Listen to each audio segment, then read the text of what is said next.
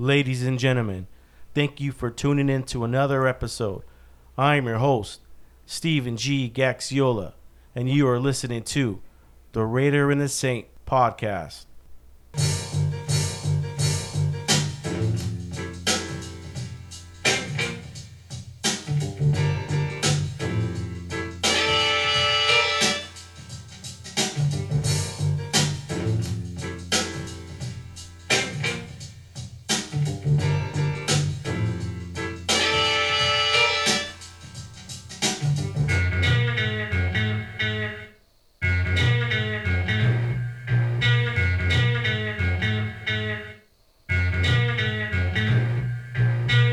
Here is not to it. I'm going to give you one last chance to walk out that door right now.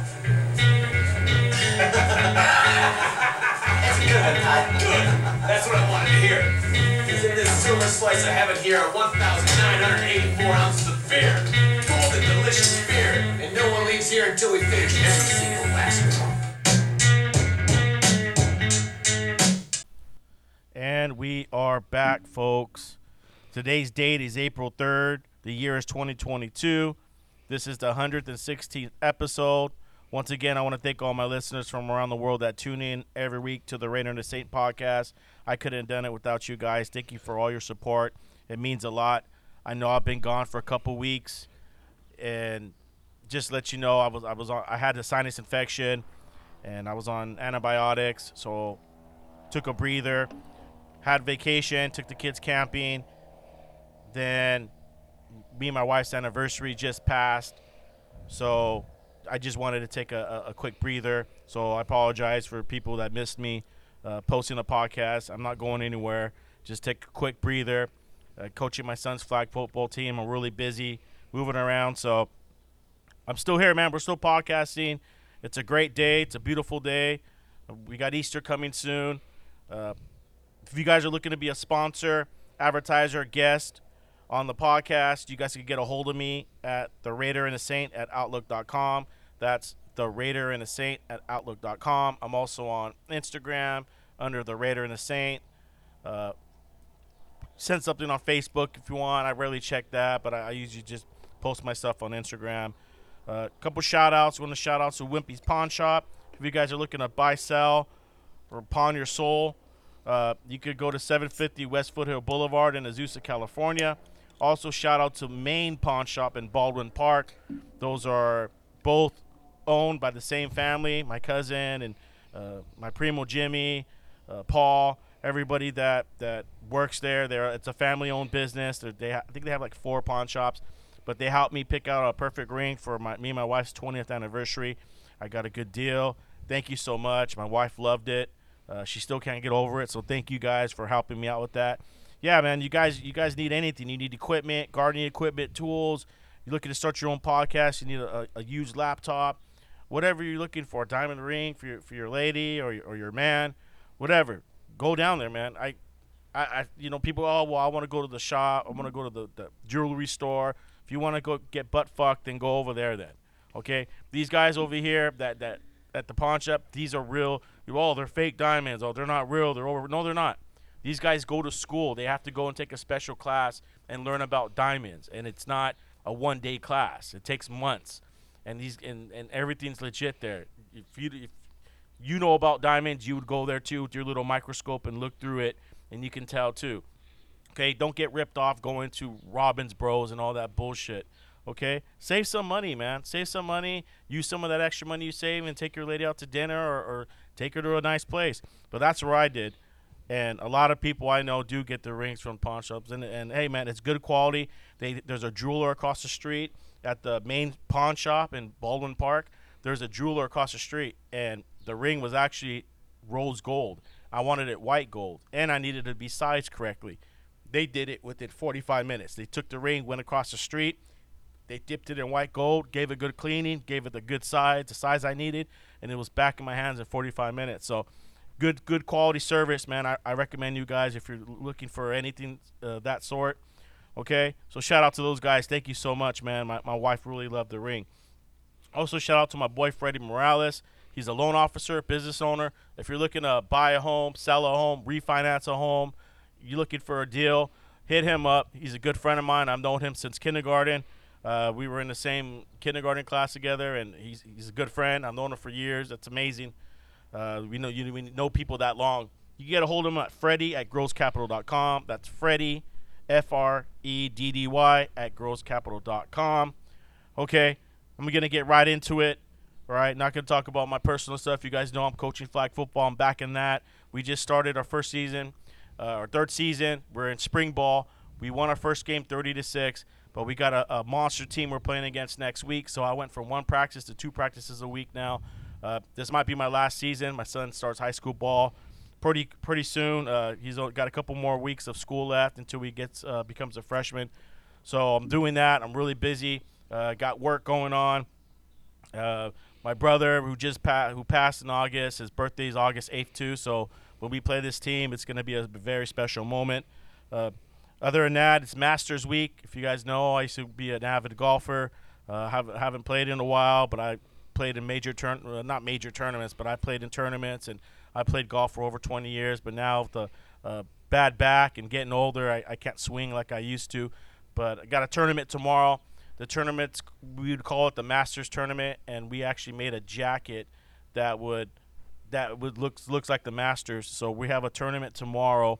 It went from me, my brother, and my cousin that we would just play for this jacket to now we're up to 20 people. So we're up to 20 people now. We have a tournament tomorrow at Mountain Meadows. In remembrance of my brother, the tournament will now be called the Martin Gaxiola Masters Tournament, and it's something we're going to do every year in remembrance of him. We have 19 players. The 20th player will be an empty seat for my brother.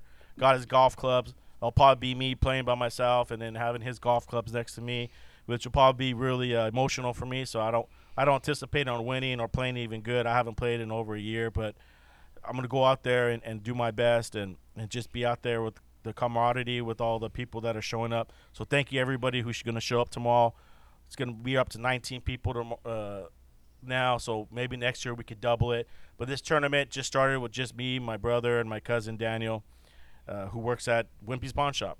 And he set up this tournament, and he's doing everything.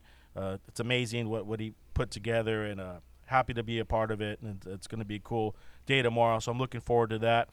Okay, a little bit quick about myself. My guest today, he is a UPS driver. He is a 396 local Teamster. You guys know 396. What's going on, Holmes? 396 in the house. My boy, my new friend, Roger Mendoza. Welcome to the show, my friend. What is going on? What's up, man? Thank you for having me here. Yeah, no problem, man. It's always an honor to get new people in and get to know new people. It's one of the things I like podcasting is getting to know people, and my listeners and like to listen to new people, get new people on the show. And you reached out, and I tell people, hey, man, you want to come on the show? It's an open platform. Anybody could come on, as long as you're not, doing creepy shit. I had some guy come on the show, and he was creeping and hitting up all the girls that follow me on Instagram and being a creepo, and got caught off guard. So every now that I have people on the show, I got to make sure I get a background check on them. You were cleared with Terry. You know Terry Diggs. I've known him for many years. So if Terry says this is full solid, hey, he's solid, man. So welcome to the show. Tell the people a little bit about yourself. For sure. I just came from, I grew up in Artesia, California. I lived there for pretty much 31 years. Just recently moved. I went to Gar High School, played football and wrestling, and actually played a little bit of rugby. And then from there went to now, had to give up all that, and now I'm actually golfing. I just started picking up golf like a year ago. How you like golfing? Good. I love it, actually. It keeps my mind busy.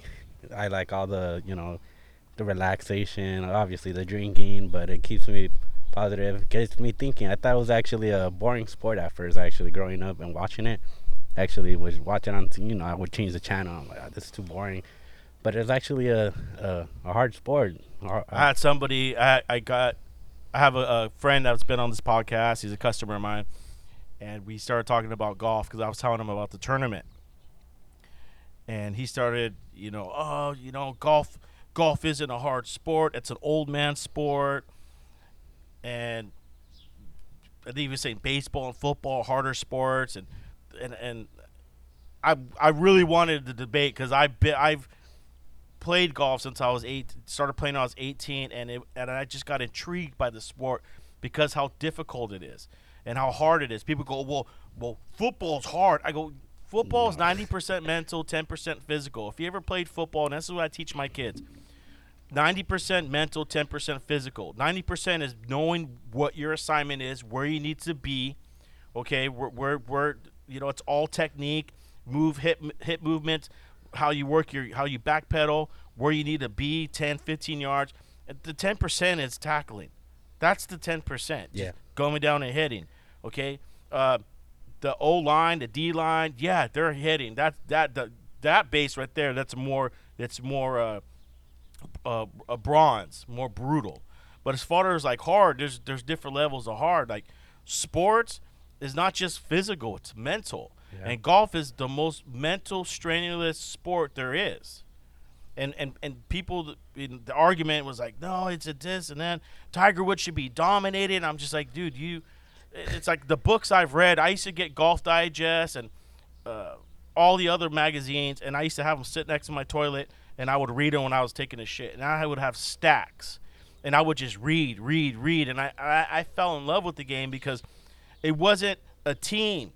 It was you. Just you. I think Michael Jordan said it the best. He goes, playing against someone on defense was a lot easier than playing golf, because in golf you're playing yourself.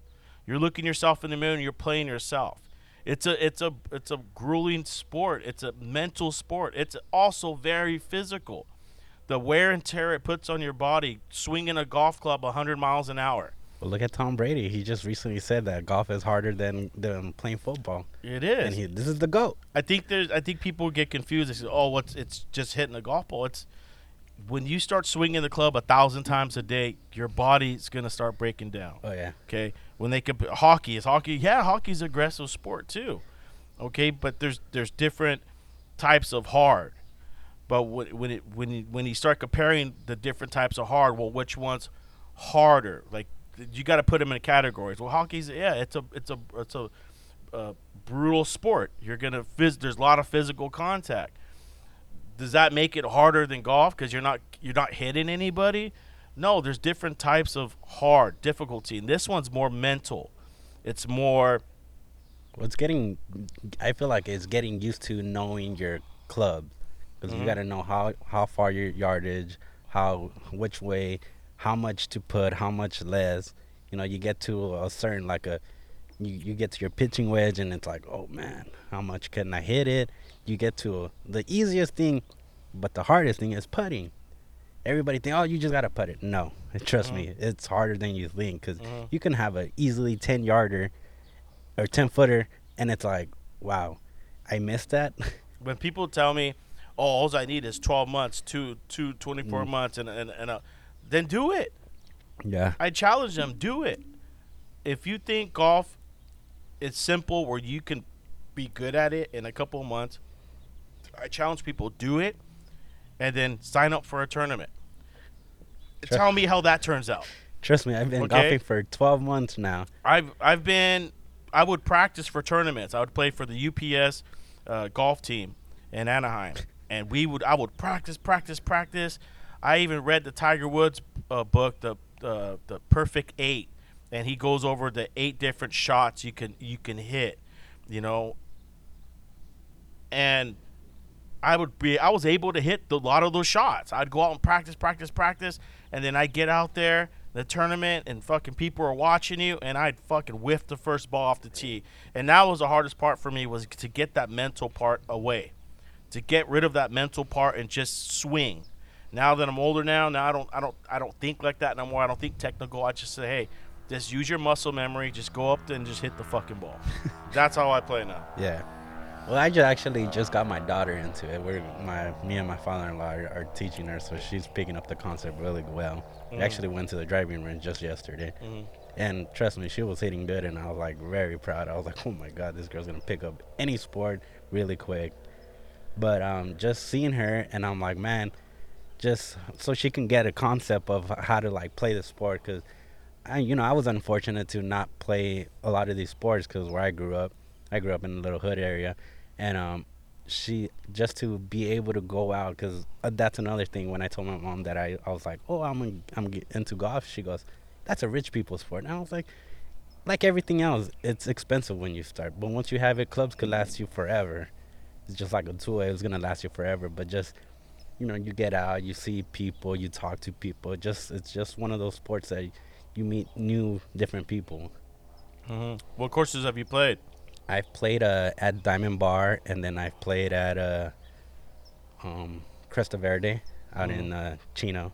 No, not Chino. Corona. I always get those confused. And then our home course right here is in La Mirada. Mm-hmm. Mm-hmm. Yeah, I got a lot of friends, a lot of close friends that they're into golf. They're golfing all the time now, and I remember those days where I'd play 2 3 times a week. That's all I did. And as you get older, and my back would be sore the next day, and then it started from that until I'd play golf, and it would hurt for a week, and then it became a month, and I just had to step away from the game for a while. Yeah. And it's understandable. It's a grueling sport, and when people say it's not, go try to be a really good golfer. Put in that work. See, You I know, when you remember. compare it to like baseball, uh, football, it's physically grueling on your body, and people don't think they think you just go up and just hit the ball. It's not, dude. It's No, not. I'm telling people, it's not. trust me. When the first time I played 18 holes, 18 holes, I was tired after the freaking first front nine. I was like, oh no, I still have to go another 9 holes with this, and it was tough. It was really tough the first 18 holes I ever played. 'Cause I've never actually played on a course before either. I went to the driving range and all that before, because I had to actually join a club. It's Los Viejos Golf Club, and we play monthly. It's with my father-in-law and a lot of my wife's uncles, and we play. And the first time I actually went out there, I'm telling you, I was tired. I actually got more buzzed than I did play with. I'm Hmm. telling you. So Well, that's also a good thing too. Is you can go enjoy it. You can have a few beers and relax and just enjoy being outdoors. I mean, just talking about it, I wish I was 20, 28, 28, dude, playing really good golf and being able to rip it down the pipe. And I'm not saying I'm fucking old, I can't do it no more, but it it's a lot of work to get back into that type of golf shape. You know, when I'm out there tomorrow, it's gonna probably be more frustrating because I can't play like that no more. And I guess when you see people like Michael Jordan, Kobe Bryant, uh, that have to give up the game of basketball because they can't do what they used to do in their 20s. You know, they have to retire. They can't do it no more. yeah, That's how I feel too. Is like if I that's all how I am personally. If I can't compete at the highest level anymore, I don't want to do it. It's like I just can't do it.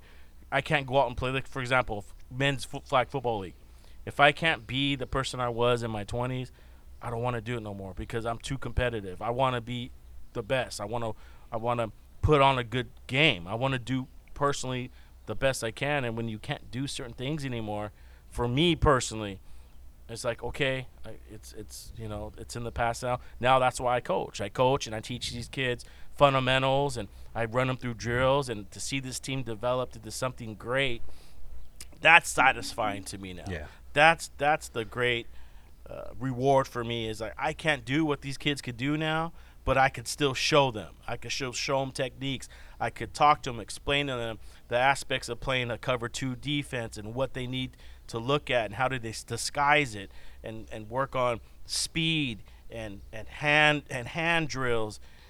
And and I had to find that. I had to find that because you you get to the age where you can't compete. yeah. And I know guys that are in their 40s and mid 30s, they're still playing competitive soccer on the weekends and flag football. I just can't, dude. No, when I you get to can't. that Plus, I age, can't get you sore. have to accept. Yeah, you gotta let it go, and now it's your time, and that's kind of cool that you're teaching your son football. Just because I'm the same way now, Mhm. because my wife played a competitively. She played travel ball. She played all kinds of softball.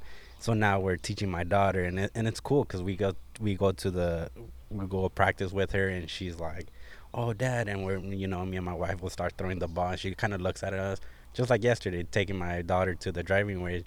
She would hit a couple balls, she'll turn around, and then I'll hit my balls, and she'll be like, "Dad, you hit that far," and I'm like, "Yeah." So she's like, they get somebody to look up to, like, "Oh, I want to be that one day." The same thing with my daughter with softball. We're teaching her all the fundamentals, and now it's our time to teach her how to play ball. And we had just because we are trying to figure, because my both of my kids are lefties. I don't know how or how it happened, but I guess they're both lefties. So right now we actually just taught my daughter to be a right hand thrower.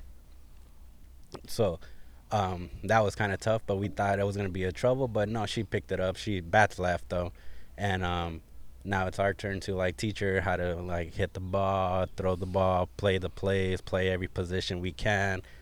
So, and that's, I feel like my wife has a lot of fun teaching her, because I'm like, yeah, that was you. Like, I enjoyed her watching her play in college and watching her play. What's she play in college? She played at Cerritos College. Okay. Yeah. That's a good school to play sport. What she play? Baseball? She plays softball. Softball. Yeah. Nice.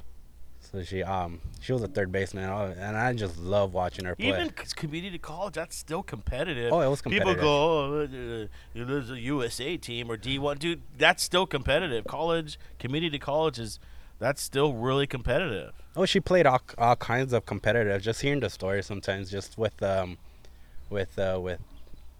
dad and her uncles, and like I got towards the end. Of course, I met her towards the end, and I was like, I just loved enjoying her, watching her play. And she would tell me, she goes, "Was I good?" And she's like really a humble person, and I'm like, oh, it's crazy how when you see your lady playing and she just turns into this something else. Like, it's almost like a turn on. Like, dude, who is this? She catching the ball, throwing it down to first base. You're like, and then after the game, how was it? Well, because she was a third baseman, yeah. so she was like, oh, he's like there, and I'm telling you, if she would still play today, I would love her. Like sometimes when the Olympics brought back the softball, that's why I push her. I'm like, baby, you should go try. You should go try. And she goes, no, I'm not good enough. And I was like, trust me, you are good enough. Trust me, I know. I seen it. Like when I remember with my favorite play, and I always tell her up to this day, is when she was they were playing Mount Sac. She went. It was right off the line, and she went and grabbed it. That was the first out, and I know she tagged the girl, got a double play that day, and I was like, no. And of course the ump said, no, it's not a double play. And I was like, no, that was you for sure. That was a double play. And she plays right off the line. I'm telling you, it was just wonderful. And sometimes I was like, damn, that's my girl out there. Yeah. But yeah, just watching her play was amazing. And now, like, just trying to teach my daughter to get. How old is your daughter? She's 5. Okay. Yeah. It's a good age to get them going. Yeah, for sure. A lot of these teams, a lot of these players now, there's so many different leagues and so many different sports that are just wide open now. The competitiveness and kids getting better at a young age because there's more opportunities for them to get better. When we grew up, there was Pop Warner, and then I forgot what the baseball league was, the kids baseball league growing up. But it was just only a couple leagues for certain sports. Now there's so many different soccer associations, so many flag footballs and tackle football now. And these kids are getting so good. Like the team we're playing against April 8th, this next Friday, these kids have been playing since they're little with each other, the same team. And these guys are quick, they're fast. My team, they're in developing. They're not, well, they grew up playing too, but not with each other. They played with, because you got to go back to COVID. COVID too everything was shut down for over 2 years. Let's just say 2 years. Okay, these guys, a lot of these kids that are on my team, they missed their 5th and 6th grade or their 6th and 7th grade. And when something like that happens, I've noticed that their development from that has had a big change on them. For example, they will start to, I see them acting like, I give them a little break here, get some water, and they'll get water, and the next thing you know, they're climbing up the tree. One of them's trying to break the branches down. I says, man, these guys got so much energy, I'm going to just keep working them. But I see that they still have that even though these kids are 7th and 8th grade, you would think they'd be a little bit more mature. They don't. They still have these like the little kid in them because they didn't get to experience that to grow out of that little being a kid because they were stuck in the house for 2 years. Everything was online, and so I have to take that in perspective, and coach around it and try to get them to catch up because these kids they've been through a lot, and who knows what's going to have a long-term effect on these kids. But they're doing good. They're developing and they're growing up, and I'm pushing them. They're getting to that point. I give them some time. We'll practice before the game. I'll give them 20 minutes, and then I'll let them goof around, and they'll pick up the ball. And I got to let them have their time with their friends too. But also I got to have them be serious at times. Oh yeah. But going back to the competitiveness, these teams, these kids, they're constantly playing sports. There's soccer year round now. There's baseball year round now, and to go to the next level like high school. Well, let's just go back to junior high. My son tried out for the team, flag football team, and over 100 people showed up. Just that alone, that's already being competitive. Not just and on people, and that's not ranking all the players. And so I tell my son, I said, there's going to be a lot of people showing up for football, and a lot of these kids are going to they grew up playing Pop Warner. They grew up playing. These parents put them in, and they put all the energy towards their kids to develop them. And it's what I'm saying is the competitiveness is so much higher than when we grew up. Oh yeah, because now you got travel ball, you got all kinds of stuff like how you're saying. So I mean, like same thing with me with my daughter. I remember we were going through the pandemic, and we're coming towards the end of, not the end of the pandemic, but that first wave. Mm-hmm. And I had seen an an ad that they were starting baseball. So I texted to my wife and I said, hey, you know what? I want to put her in. And she goes, you really want to put her in? And I go, yeah, let's put her in a sport. She's of age, and let's start now. I was like, what year did you start? She started playing also like softball when she was like 5. She started travel ball at 8. So she goes, well, she's on track like I did. So I was like, yeah, let's just go. But we weren't sure either. I wasn't gonna push her. I'm not the type of person to like push her, your kids, because then they end up hating it, and then they end up not liking the sport. So I thought, let's just put her. And that first year, it's the wonderful thing of when they play is like they all run to the ball and they all do this and they all do that. The second year, we actually put her into softball just because we're like, well, we need to the transition one day, because that the first year she played, it was mostly like it was like co-ed t-ball. So now we had transitioned to softball. We said, okay, let's put her to softball. Let her get used to the girls, just the girls that camaraderie and everything. The second year she kind of still struggled, but this year we were like, okay, we need to buckle down finally.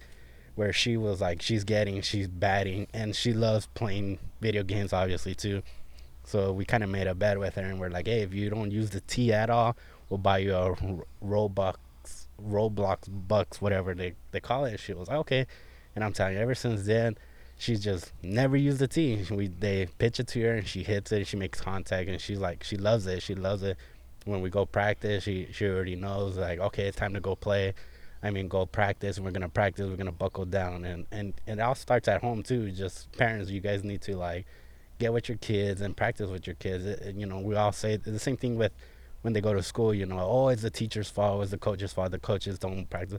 No, you need to take time out of your day and practice with them too, because just the one time they're with their coaches, it's not enough. They need more time. I tell one of my quarterbacks, he was good. He was able to understand. He was smart, but he couldn't throw certain throws.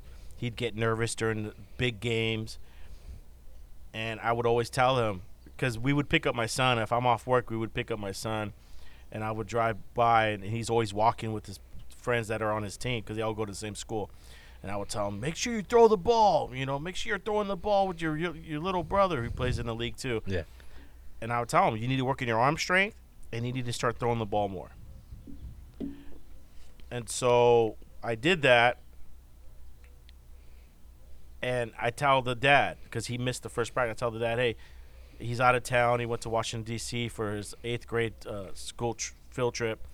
So I told him, make sure he's throwing the ball. Make sure he's throwing the ball. He needs to come home and throw the ball. And just like you said, the dad needs to be out there. Hey, throw me the ball. Hey, throw me the ball. And I don't know if I haven't asked him, has your dad been practicing with you? But he came in because I got the quarterback, another quarterback that was on that winning team, the championship team. I got their quarterback. He's on our team. He did it. Well, he wasn't in the final championship game, but he was their quarterback all season. And so I got him on the team and to light a fire under his ass. Well, I didn't ask for him. He just showed up. And, you played quarterback? Okay. So now I got 2 quarterbacks dueling for it. So the first game, they took each series. And they're both good. And I see that he lit that fire under my original quarterback's ass. Lit it under his ass. Now he's throwing the ball deep. He's throwing the ball hard. And that's what I've been telling him. I said he started off just throwing ducks. I said, dude, you got to fucking beam it in there, dude. This is we're 7th and 8th grade league. This is the highest league or the age group for this league. After that, if you decide you want to go play high school flag football, then that's on you. Yeah. But most people move on and go play high school ball. Yeah. Well, it's funny you bring that up because my wife too, I would tell her like, how do you practice? Like how'd you get so good? And she'd be like, well, one mentality I always think is that and I think her dad taught her was like, there's always somebody better, and you always gotta remember that. No matter how good you are, there's always somebody better. Look at Kobe. Look at Michael. Look at all these great, players in every other sport. That it's always they always. Even if they were good, they practice like there's always going to be somebody better. Mm-hmm. And you have to have that mentality when you're practicing, just because you never know. You can be the starting quarterback today, and tomorrow you can be the second string quarterback now just because somebody came in and knew the plays better or whatever. And that's how everybody should play, is just that, there's always practice, like there's always somebody better than you, because there's always, and that's what I told him that yesterday. I said, listen, there's always going to be somebody better than you. That's just the way it is. You might be great. You might be good amongst your peers. But that's when you start moving up that ladder, there's always going to be somebody better. We got so many millions of kids in America, and there's always going to be someone that's better. I mean, you got to take the top competitive sport, baseball, football, all these sports that you think. There's hundreds of kids that are willing to play. Some of these kids play all because I'm good or I'm good with the coach. Nah, you're easily replaceable, just like at a job. You're going to be easily replaceable. So you always got to do your best no matter what. Like, just play, go out there. And, of course, have fun, man. It's just that's the best thing, because I miss my rugby. And I think the championship game got to them because the parents. I think the parents they had a lot of pressure, and it was a lot of them was on the parents. A winning champion. You win a championship, you get a big trophy and you get a ring. Right. And I know it's a lot from the parents, because I see the parents. Like, I'm supposed to have an assistant coach and a team mom. No one volunteers, so I do everything on my own. And I just put in another practice for the rest of the season, 2 practices a week. And one person was like, "Oh, he can't make it. He's got basketball." When his son told me, he goes, "I'd rather play football because I got a chance of winning a championship." He goes, "Basketball, they suck." He goes, I'll miss practice. I said, all right, that's cool. But I didn't say anything to the dad when he texted me that, and the group text. He was like, "Oh, he's got practice." And I want to say, well, your son wants to play football. So who's choosing what then? Let him choose, right? Yeah. Well, definitely. So he's choosing to miss football. I mean, so is that the dad? That's not the son? The son told me something different. He said, Yeah. "I want to play. I want to be here." He goes, "I'll just miss one," because they practice twice too. He goes, "I'll just miss that practice and I'll come here." I told him, it's only 7 weeks, dude. We got 7 more weeks left. Yeah. Well, So the dad sent that message. I was like, I didn't even respond. I was pissed off. I was drinking last night after practice, and I was like, I want to fucking just, but I can't. I have to be a coach. I have to be like, okay. I just ignore it. I said, that's my final word. That's it. If you don't like it, go join another team. I mean, he is one of the best players in the team, but the other players ain't too far behind him. He's just got really good jukes. He's got really good he's got quick feet. Right. But I mean, for my daughter, she we're hoping for the best. She loves it. Now we're getting my son. He's only 3.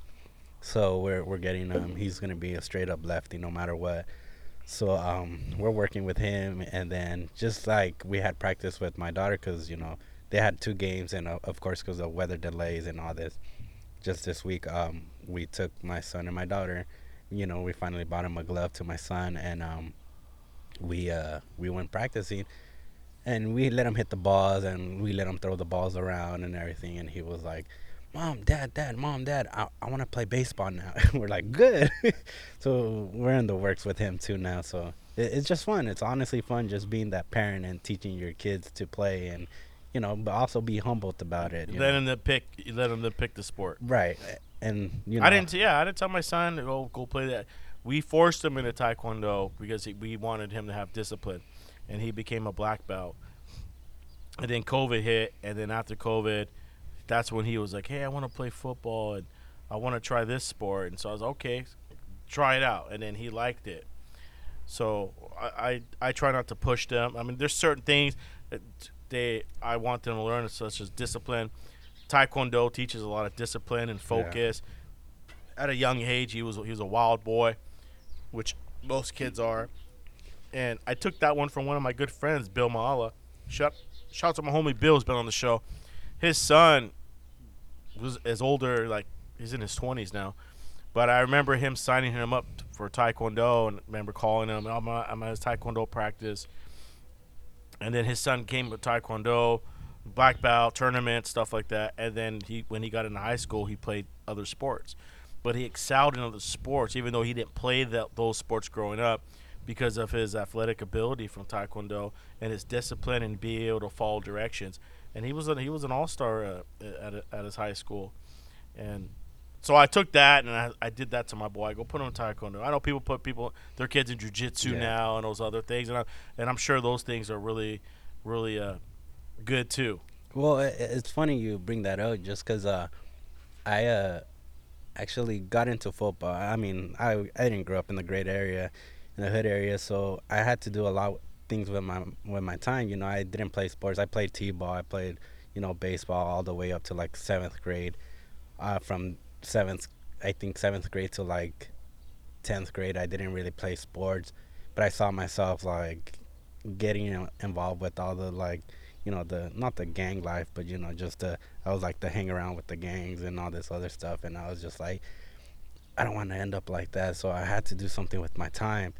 So I that's when I found football, and I joined football in high school. But my sport honestly was always wrestling. And I argue with my wife a little bit now just because I'm trying to get my kids in wrestling, just because it keeps you how to like keep your temper involved, and like not spur out. And I remember even one practice I was wrestling with a guy. He was out in the college level, and he goes, "Man, how old are you?" And I forgot. I think I was like 17 that time. And he goes, "You're a senior?" And he goes, "Yeah." He goes, "You're thinking about college?" And I was like, "Yeah, but I mean, I don't know. We'll see." And he goes, "You would really be a good wrestler at that if you go college level, because you're really good." And I was like, "Thanks."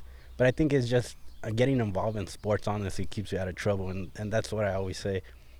Keeping our kids involved with sports, no matter what it is, regardless if it's baseball, football, wrestling, jiu-jitsu, or any kind of like self-defense classes, because that's another problem in this world, and people don't want to accept it. It's bullying, and that's one thing we need to get involved with. It's just bullying. And I was bullied. I'm not gonna lie. I was a big kid when I was growing up. You're a bully? No, I was getting Oh, bullied. you're getting bullied. Yeah, and I saw it all, and we talk about all this people getting depressed and all this stuff, and I go, yeah, because bullying is real. And you got cyberbullying now. Yeah, well, that's even worse now. Yeah, just because people want to sit behind a keyboard and talk their shit, and it's like, come keyboard on, tough guy. Yeah, but and I bet you if I ran into you in the street, you wouldn't do shit. So come on, guys. Yeah, I've had comments on my Instagram. Some people do shit, and I ignore it and I block them, dude. Like, there's no room for negativity, and I don't know. I don't know what it is, man. But people do that. I don't know what kicks them. I mean, I try to think about it. Like, wonder if I did that. What if I just started talking shit on celebrities and just digging in on them? Like, What gratification am I going to get out of that? What, they respond or they block me, and then what does that bring? What kind of satisfaction does that bring me? But sometimes you got to think about, okay, am I going to say something negative just to get their response and then get their attention? And that's what a lot of people do. I'm going to say something negative just to get their attention. And I was like, why? Like, why not just be positive in this world? You know, just because people want to fucking start shit and whatever and whatnot. It's like, you guys need to be more positive, you know? But I mean, just people, just the whole cyberbullying is just, it brought it to a whole different level. And it's like, what are you guys thinking? Like, you guys just bullying somebody, you don't know what they're going through. They can have mental health issues and whatnot. Sometimes I just want to just start talking shit, dude. I'll go, oh, you want to talk? Let's fucking go. But I refrained myself. I said, no, I don't got time for this. It's not gonna help anything. It's not gonna solve anything. No. And so I just let it go. No, and that's what we And try. that's what I tell teach my kids. Just let it go. Yep. And that's what we try to teach you, my kids, because I have a bad anger issue. My wife even tells me, you have anger issues. And I go, yeah. I think but every guy's got anger issues. Everyone just knows how to hide it better. I got anger issues. Oh, and that's the thing. We all have anger issues. But, yeah, like, you know, and what brings me down is just teaching and being a better person and teaching my kids, honestly. That's like, those kids are my world. So is my wife, you know, just because it's always and my wife goes, we like go out and she goes, literally our kids are our best friends. They're like, yeah, our broke best friends that we have, because they're willing to go wherever we go, you know. We're willing to bring them around, and that's our world, everything. Like, we just breathe them, and we're just trying to teach them to be better people and obviously raise them better, just because I didn't have the best, but you know, my parents were immigrants, so I get it, you know. They did the best they could for us, and now we got to pass it along to our kids, and hopefully they do better, and you know, and just go on from there.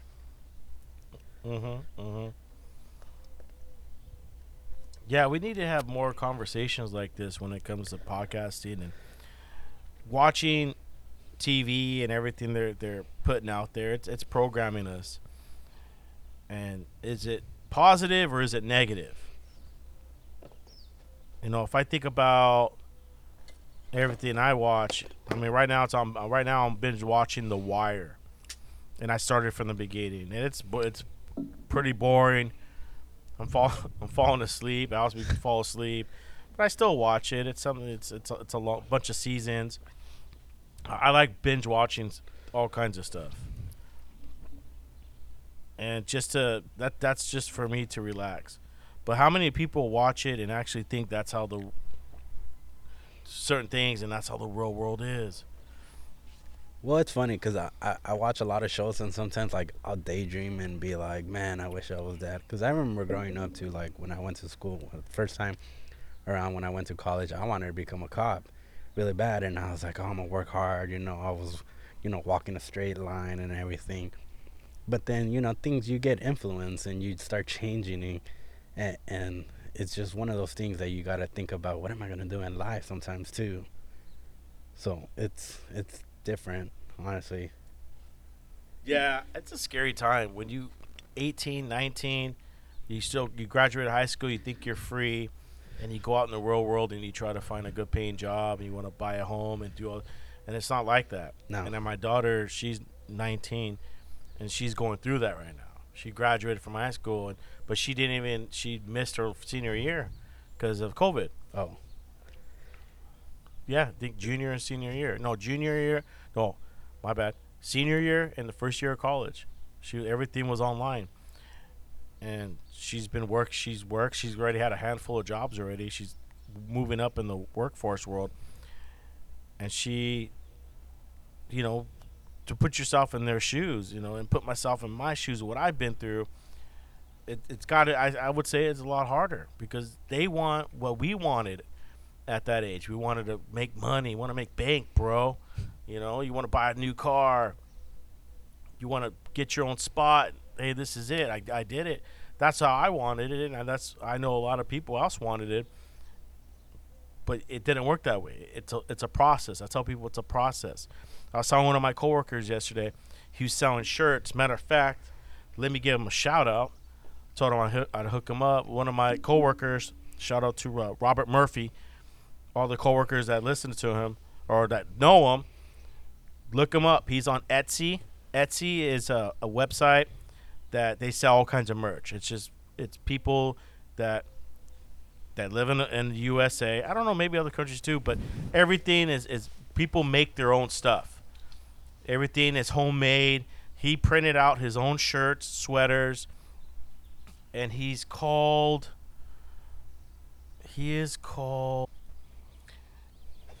it's called Hood Hat Trap Worldwide. So if you go on Etsy, it's all one word. Just put it all together. It's not separated. Hood Hat Trap Worldwide. I'll spell it for you guys.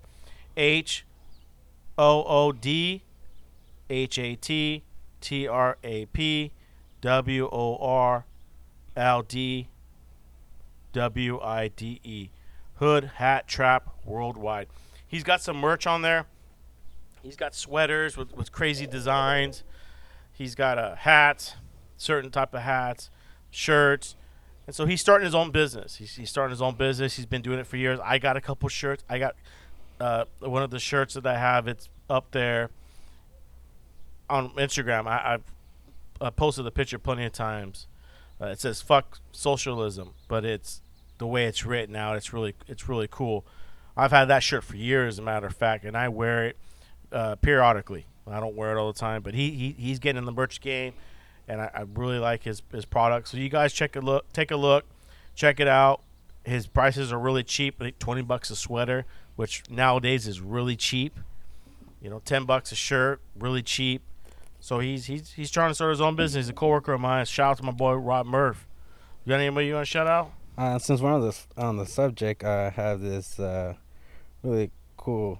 She's one of the driver's wife out in Florida, and I actually get all my stickers. It's Haley Bug Creations, all one word also. HLLEYBUGGCREATIONS. She's a driver's wife. She does a lot of my stickers that I get. You can get your Teamsters stickers in there. She's willing to do any personal or customized stuff. She can put your what your what job title is. Feeder, preloader. She could do something for my podcast, right? Like do something like my podcast. Plus, I'm a UPS driver. Yeah, really? She's really she does a lot of custom. Because I need a designer. I don't have.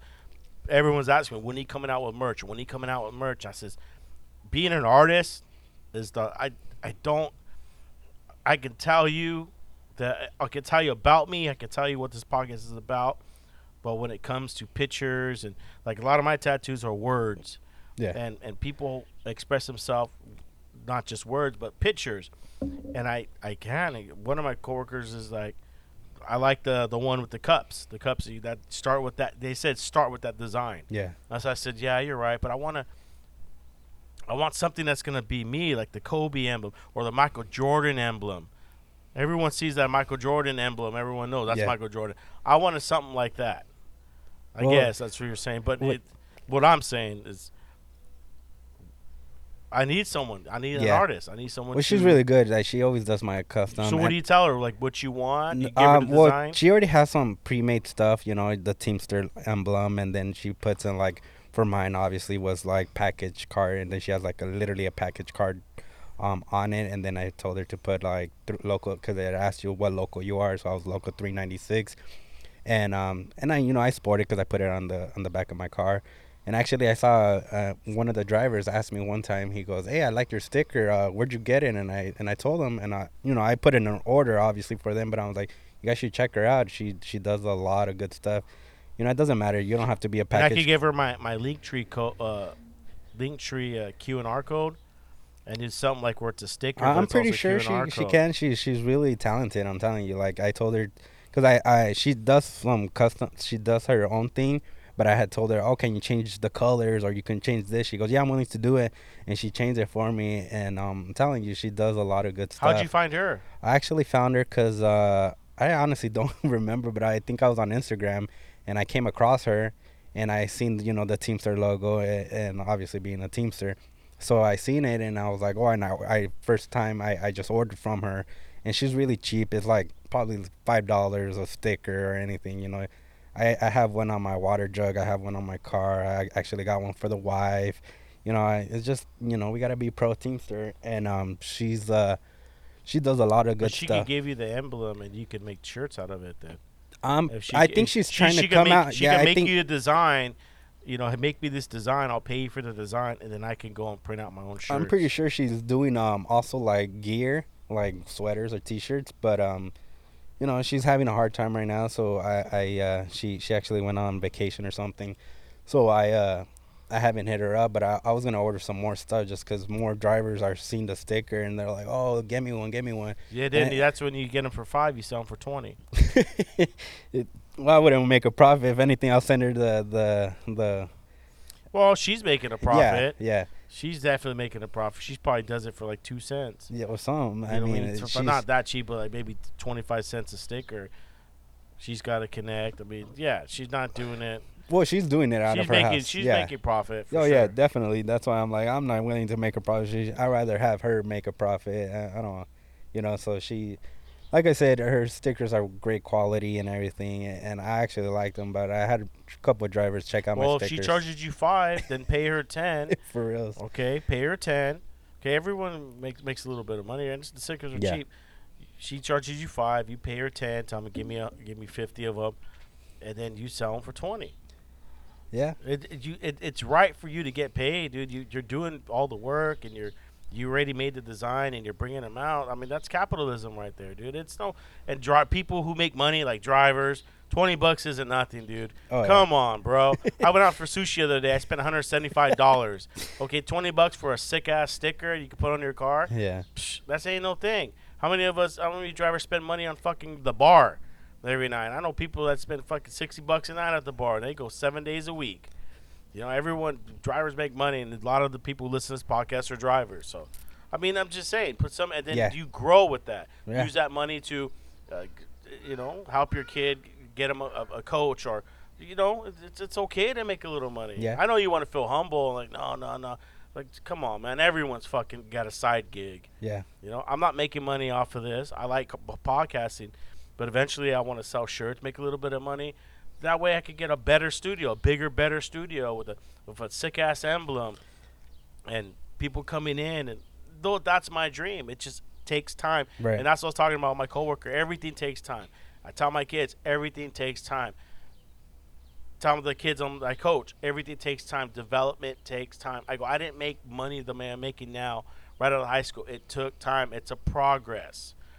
Okay, for people that are born into rich and they got all the money unlimited, let me tell you, man, it's pretty rough to live like that because you're not learning anything. You're not learning when you're born with the golden spoon fed in your mouth No. where you can got anything. The process of grinding and working towards something is the most amazing feeling in the world. And I've done a lot of drugs that made me fucking feel good. And one thing that's what's just so satisfying is the grind. Okay, I had a kid when I was 20. I was in college. I still finished college. I went 3 years after that and pushed through and worked part-time and grinded it out and grinded to get to the position when I was able to buy my own house when I was 24 with my wife and my kid.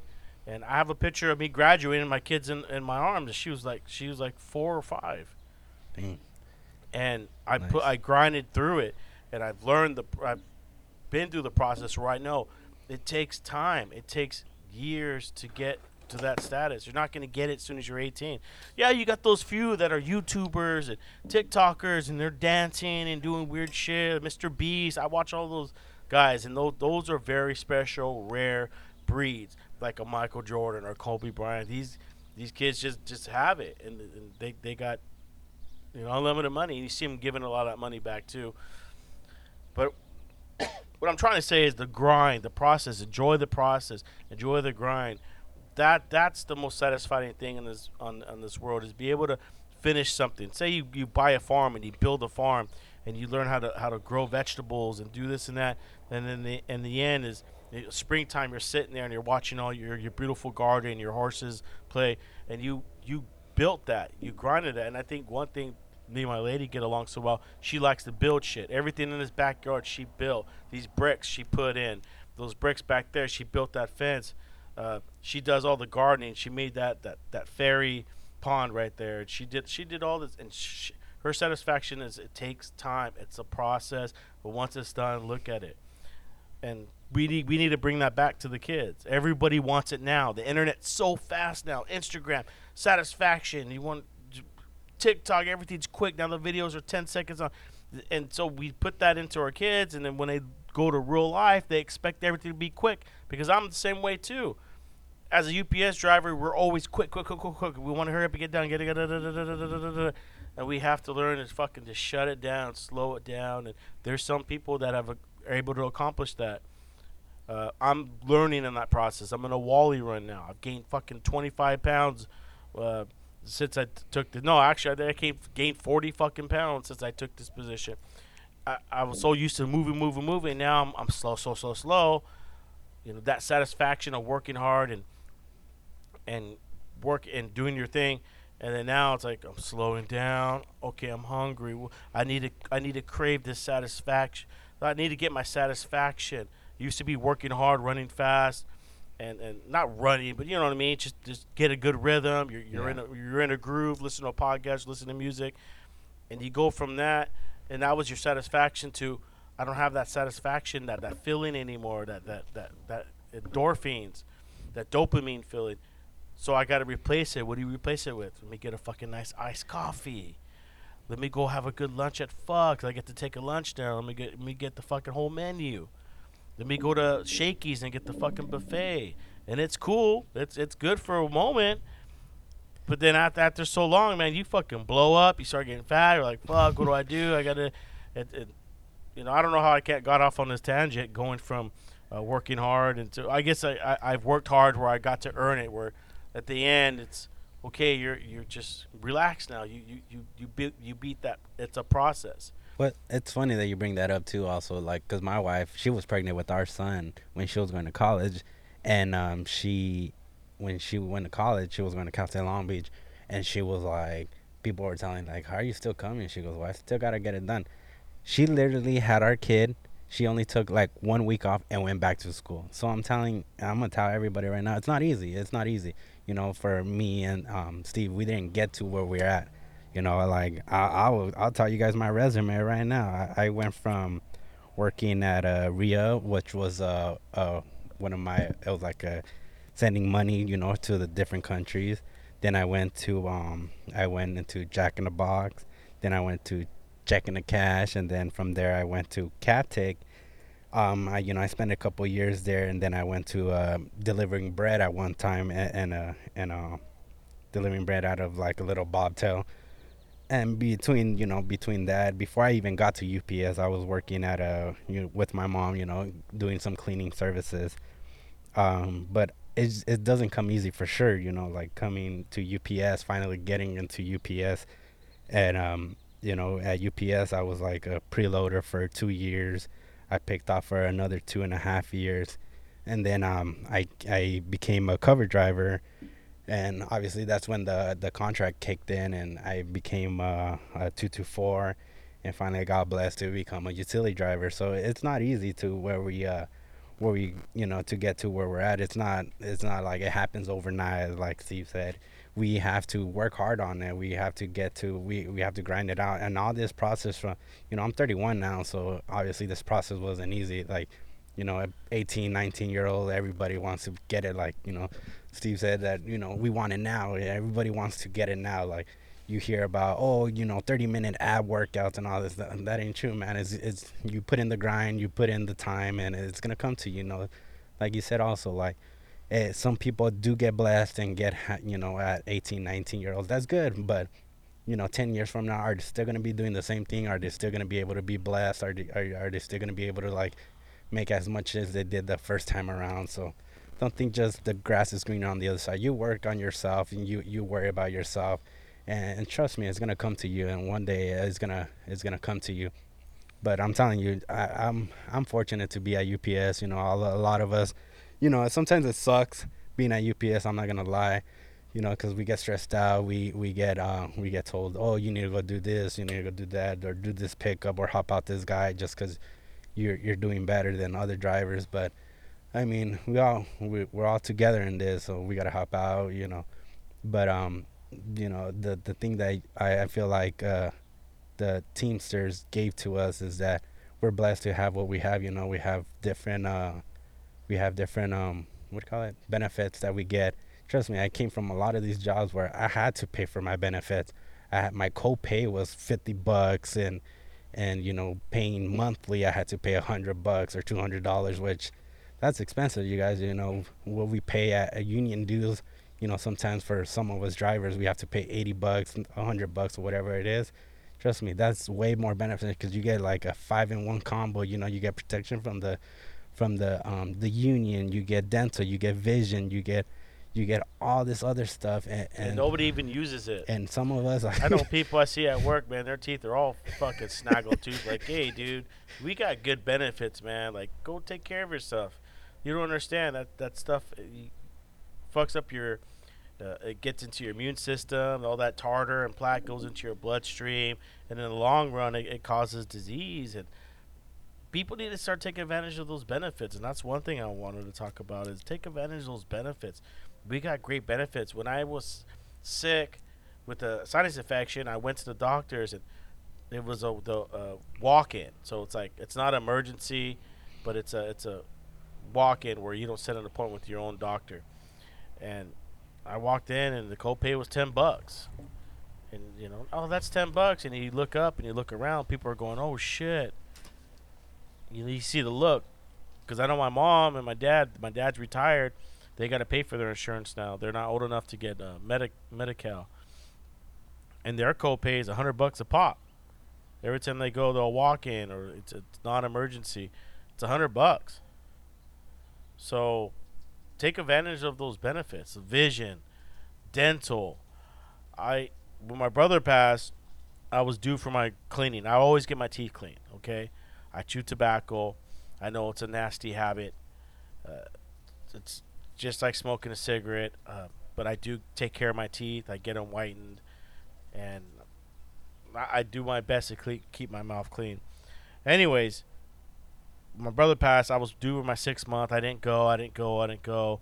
He kept calling me. I just didn't want to go. I didn't want to do anything. Nothing to take care of myself. I mean, I let myself go drinking and eating out. So, anyways, I went. I just recently went. I was like, fuck, I'm probably gonna have like 3 cavities, or they're gonna have to redo a filling. And I just had this negative thought in my mind. And I went. Brushed my teeth, cleaned my teeth, and I went in there, and he did the X-rays, where you do the X-rays and they look for cavities. And I'm like, okay, he's gonna say something. He came in, and my brother went to this dentist. My whole family went to the dentist. My mom and dad goes to this dentist. Shout out to Dr. Chang. Anyways, he's did it. He goes, hey man, how you been? And we talked a little bit about my brother, my parents, and then he goes, okay, yeah, everything looks good, man. He goes, I don't see any plaque, any tartar. He went in there, he cleaned a little bit of spots out. And I had no cavities. I was like, holy shit.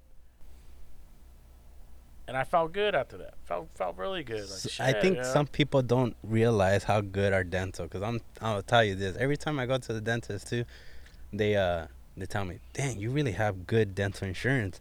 Where do you work?" And I'm like, "UPS," and they're like, "UPS has that?" And I go, "Yeah." And they're like, "This is really good. Don't leave that job." And I was like, "Oh, I know. I come from different jobs where we only got health in some places, you know, health, and that was paying like arm and a leg sometimes just for health. So not to have vision and dental, you know, like getting everything covered. I forget how much vision covers, and I every time I go, I get a new pair of glasses.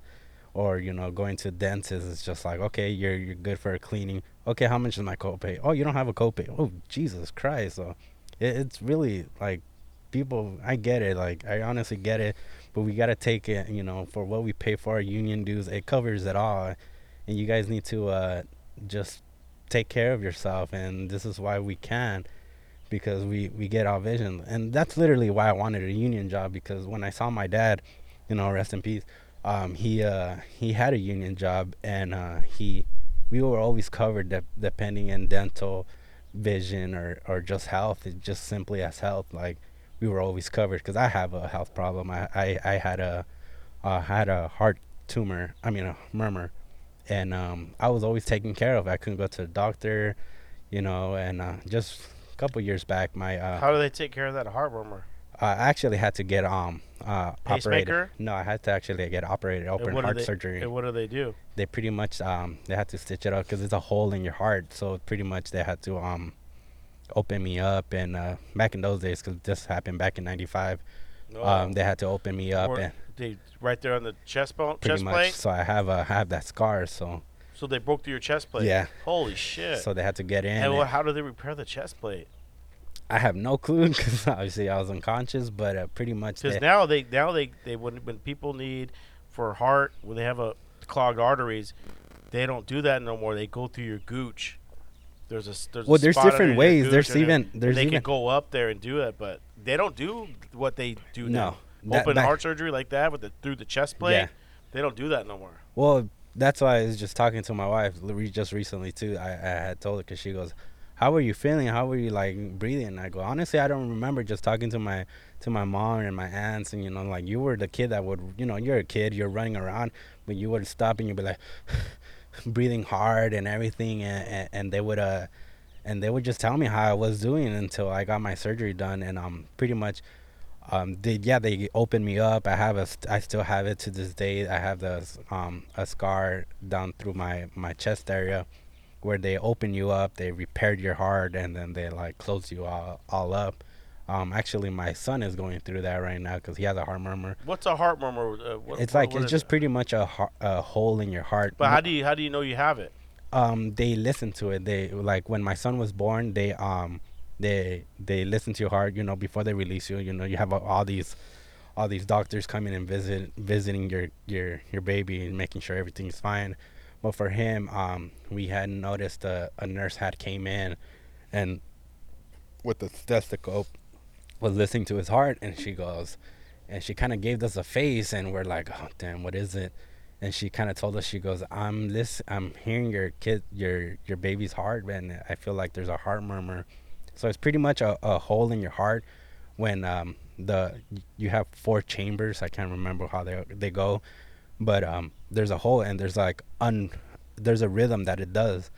So she listened to that. She goes, I can't really define it. So we had a cardiologist visit us that day, which is still my son's cardiologist, and he listened to it, and he told us, he goes, yeah, we're gonna have to do an echo and all this stuff. So pretty much they went in, they did an echo, and they seen a hole in his heart where it's not too bad because he has a medium. Does blood come out of that hole? No, pretty much. So it's like, because you have your 4 different chambers where blood becomes oxygen and not everything, how it works, the heart works. So he has that problem too. I felt bad at the time just because I told my wife I had it, so I thought it was hereditary. And we're talking to what kind of ailments did you have? Do you have any ailments? You just don't know. You just don't know Until you go. until you what? listen to it. Like mine got so severe because But you didn't have any physical side effects before that. Well, that was one thing because he goes, the only thing that heart murmur can cause is I like my family is kind of tall. I'm kind of short. I'm like 5'6", 5'7" or so. But I guess I should have been taller. But just because the heart murmur affected me for so long, because we didn't find it and we didn't take care of it until I was 5 years old, that it can bother your the way you grow and the way I should have been taller, honestly. But I mean, I'm good. I'm fine. But for my son, same thing. That's why we're like, okay, we're taking care of it. We go to a doctor. Now it's yearly, just because he got to a point where he was just like, he needs to come visit us yearly, which is a good thing. So nowadays it's more, you can take care of it easier.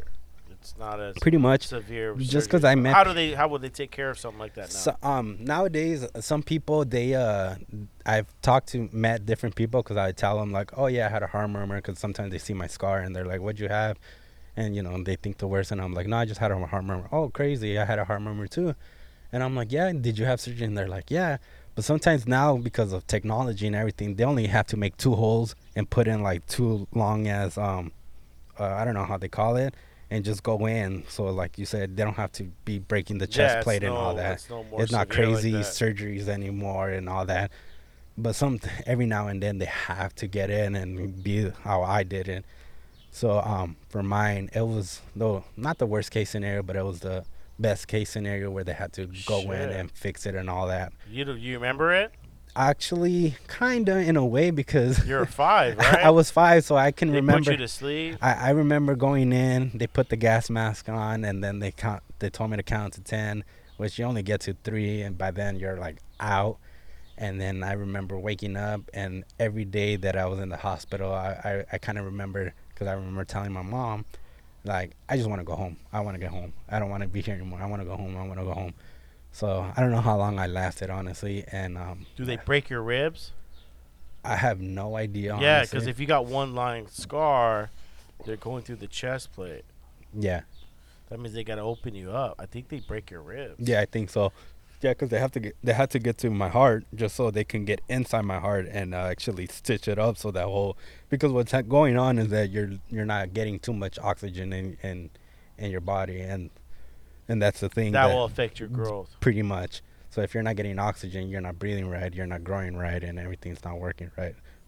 So So me, if you get really fat and big, that means you're getting too much oxygen. that I do not know. I think that's a different consuming. What's wrong with Bab? You gaining weight? I go, getting too much goddamn oxygen. That's what it is. I need to stop fucking breathing. Yeah, but I mean, for my son, best case scenario, we had just gone in the beginning of the year, and they told us that it's getting smaller. That I seen the numbers. I don't really know too many medical terms, but I was reading the numbers, and I was like, hey, the numbers kind of went down. And I talked to the cardiologist. I went actually with my son, and he was like, yeah, it's closing, but obviously don't fix anything that's not broken, so we're not gonna get in. He goes, I am gonna have a meeting with the different colleagues, and we're gonna get together, and then we're gonna see what we can do. But if we're not gonna touch in, he doesn't want to give him medication. He doesn't want to have surgery for him yet, But worst case scenario, we're just gonna have to go in and close it in ourselves. But we're hoping not, just because it's a scary thing when you're dealing with the heart. It can actually, the hole can actually close on its own. Pretty much. Yeah, we're hoping it does close on its own, just because your body is how they say it is a temple, so it heals on its own. So we're hoping it does close. But I mean, at this point, we're just hopeful, and we go every year checkup. We do every checkup we do, and hopefully it does close. If not, then hopefully with some medication, maybe it helps out. Just because the scariest thing I feel like is going under the knife. Honestly, it's always the scariest part. Yeah. One thing is a big issue now. It's close to me now is it's kids. A lot of my friends and family having kids with autism. Okay. I wonder if that's because of the food, the stuff that's in the food, all the processed food, the environment, such as the fuel exhaust we're breathing for the planes. Everything's changed now. Where there's more, seems to be more diseases, more viruses popping up, and autism's one where I'm really skeptic about. Well, that's one that's I feel like it's not one that we can really talk about and touch, because we have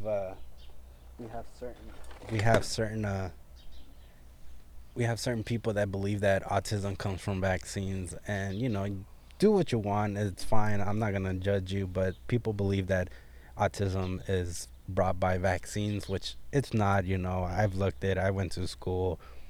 Just talking to my professors and all them, they're like, autism is not caused by vaccines. I know we had one doctor say that, yeah, it is caused by vaccines, but actually it's not. That's why we had so many skeptical people with COVID that didn't want to believe that, oh no, we're gonna get something from the vaccine and all this other stuff. I know that you lost your brother with COVID. Actually, my closest friend that Yeah, I knew this from him. the same Yeah, center, what was his name? Ray Rojas. And he died how many days after my brother? I think a week after. Actually, just talking about it, I remember it was like a week after your brother had passed. that was one of my closest friend. He like, because some of these workers that we work with, they become more than friends. They become Didn't a supervisor die too? There's like yes, 3 people who yeah. died. It was like back to back to back, and That was an ugly strain. Whatever that oh, strain was a fucking. it was horrible. It was Cause an ugly one. and I'll tell you this, I from what I remember, he was one of my closest friend, but I remember it was a Saturday. We were supposed to do a fantasy league, and he let us know somebody vouched in for him. He was like, "Hey, he's gonna take care of my draft," and we said, "Okay, that's fine." And that day, he was like, "Hey, you guys, I'm gonna go into the hospital. Be careful and take care of yourselves." Sure enough, by Monday, because it was Saturday, Sunday, Monday happened. We all tried to get in contact with him on Sunday. Nothing happened. Actually, on Monday, um, one of the guys hit me up. He goes, "Hey, have you heard of Ray?" And I was like, "No." I go, "No, why, what's going on?" And he goes, "Hey, there's a video posted of him on Instagram. One of the girls, one of the bars he goes to, posted a video of him, rest in peace." And I was like, "No, there's no way." So right away I called Terry and I'm like, "Hey Terry, can you find out of this?" And he was like, "No, it's my friend Gax." And I said, "No, no, no, I know about him. I'm talking about Ray Rojas. Find out if you can." And he was like, "Let me call you back." How Because they what? were saying that he did my brother's route. No, That's how he got sick, but it no. wasn't true. I'll tell you this right now. He didn't do that route because we thought the same thing So, too. it was going around in the center. It wasn't in the center either, just because he wasn't a big believer of the vaccine. Honestly, I'll But it say was that. the I think it was just that a strain. strain I was think it was going just around in that the strain was took going him out. around in your center though. Yeah, I think it 'Cause was just that strain where I it's just think like it was it the gets a Delta. get cluster. Yeah, that Delta strain. It was one of them. But like I Yeah, said, my dad is in shape. He's 60, perfect health. Goes to the doctors. No high blood pressure, no cholesterol, no diabetes. I mean, he's perfectly healthy. 62 years old. Uh, my mom, she has some ailments, but they both got it and they both almost died. They were in the hospital for over a month, and they still suffer from long COVID. And my dad was. This is what I looked at. My dad was 62 and he was perfectly healthy, and that's how bad it hit him. It's crazy, and some people you get it, you knock it down, it's no big deal. well, it was like my wife. My wife caught it in the beginning of 2021, and she had caught it. Actually, it was like literally on New Year's Day we had found out that she was positive, and it was before the Delta strain, and we when she had caught it, she was like, I feel really sick. Feel really sick," and I was just like, "No, no, I mean, trying to play it off. Maybe it's just a cold." But when I see cool like flu symptoms, I go, "Oh shit, it is." The COVID is kind of like cold or flu symptoms, and I saw it because she was like running nose and all that, and so we went to go get tested, and she was positive, and obviously because I was nearby her, obviously my wife, um, I had to go on quarantine, and trust me, it wasn't fun.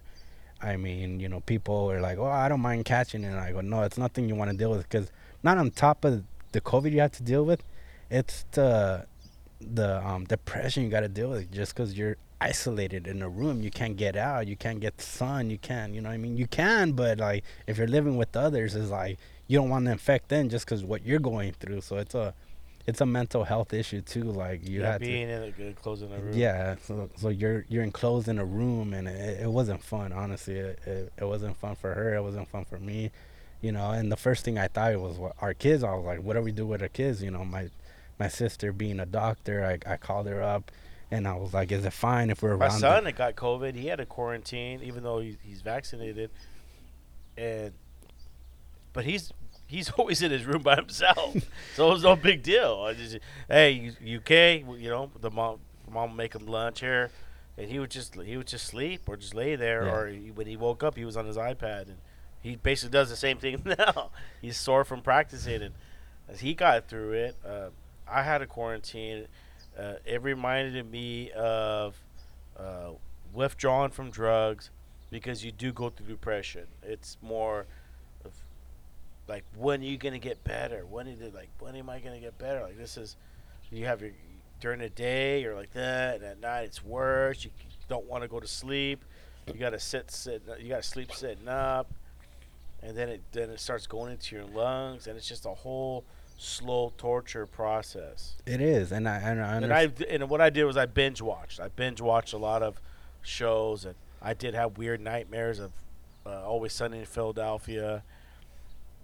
But I do really believe though, once you get it like that, it's like having the severe flu. I remember having the severe flu when I was like 17, and it was so bad. Like I thought I was gonna die. And I called my wife.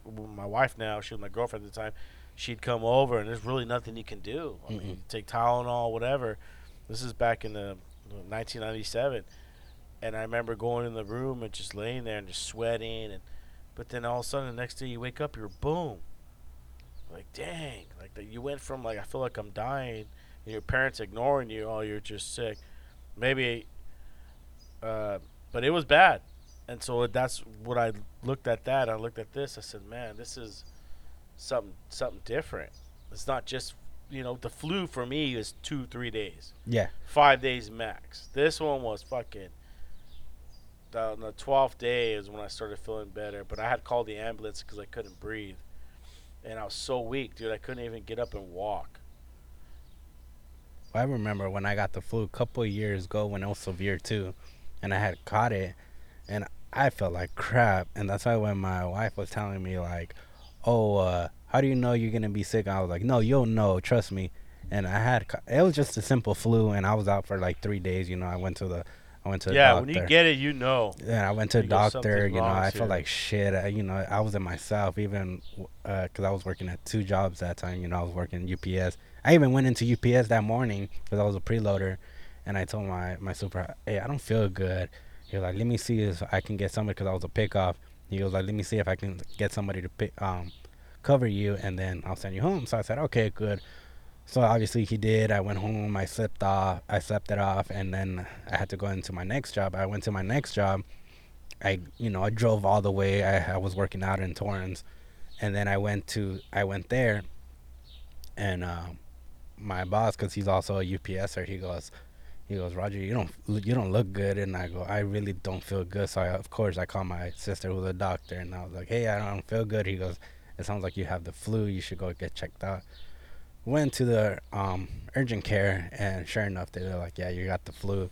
They gave me some pills, took care of it, and like you said, 3 days I was back at work, and I felt better, but those 3 days, I was horrible. I didn't want to get up. I Oh, just but I you're was vaccinated. well, yeah, now, well, for Oh, for but what do you? COVID, but What do at you? that time it wasn't even COVID. At that time, Oh, it's just like a basic flu. it was Oh, just a okay. flu and whatever. So that's why my wife, when she had caught COVID, Yeah, they have the cold pills, or what are they called? There's a what do they call it?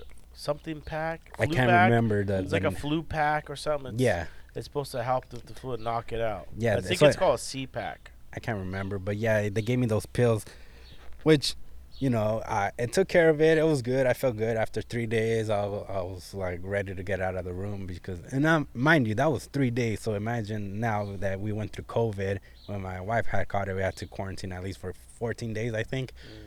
And after the 10th day, I was like, as much as I don't like going to work, I was like, I'm ready to go back to work because I can't stand this room anymore. Because we were enclosed in a room, like four of us, my wife, my kids, and my two kids. It was just like four of us in one little room, like we were just enclosed.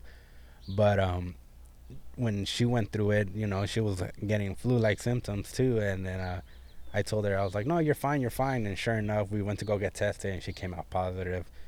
But it messes with you. It messes with your head just because you can't do anything, and you have to stay in. You can't go out because you don't want to get under affected. But when I was affected, actually, my older brother had caught COVID, and he actually ended up in the hospital, and it was pretty bad. And I remember, and even my sister's like, no, you gotta stay healthy, because I was actually scared for him just because he had ended up in the hospital, and he was like, he'll be fine, don't worry about it. We FaceTimed him, and he came out to say like, I'll be fine and all this stuff, and we try to be positive with him, and sure enough, now thankfully he's out now, and he's fine, honestly.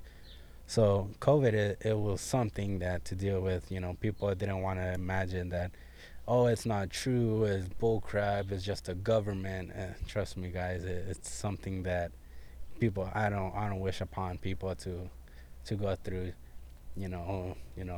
Whatever you think's in the vaccine, that's up to you. I'm not gonna push you guys to get vaccinated. It's really up to you guys.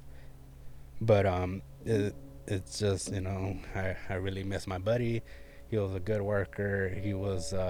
Finally he was like the last one of us to become a driver. And when he became a driver, we were happy for him just because our whole crew that we came up in the hub finally became a driver. He was a driver and everything, so we are happy for him. And he was finally excited to become a driver, and now now he's not longer with us. But I remember with my kids, when we were gonna have our kids, he was always there for me. Hey Roger, where do I get your kids and all this other stuff? And I'm like, bro, it doesn't matter. And he was always happy to go to our baby showers, go to our parties. He was the type of guy that we invited him to anything. Like I remember going to concerts. Hey, Ray, we have an extra ticket. You want to go? I'm down. Let's go. I don't care. Fuck it. Let's go. And he would come with along with us. He was just that type of person, and we really miss him. Yeah. Going back to the coworker, what was his name again? Ray Rojas. Yeah, Ray Rojas. You think they all got it from the center? I don't know. That was a theory that was going around. Well, a supervisor died too, right? Yeah, but that was from a different center. Different center. Yeah. There was a strain going around. Yeah, it had to be. It had to be only the strain. They honestly. all didn't get it in different places. What's the coincidence? Yeah, because I don't know where your brother got it from, and then obviously our friend where he got it from.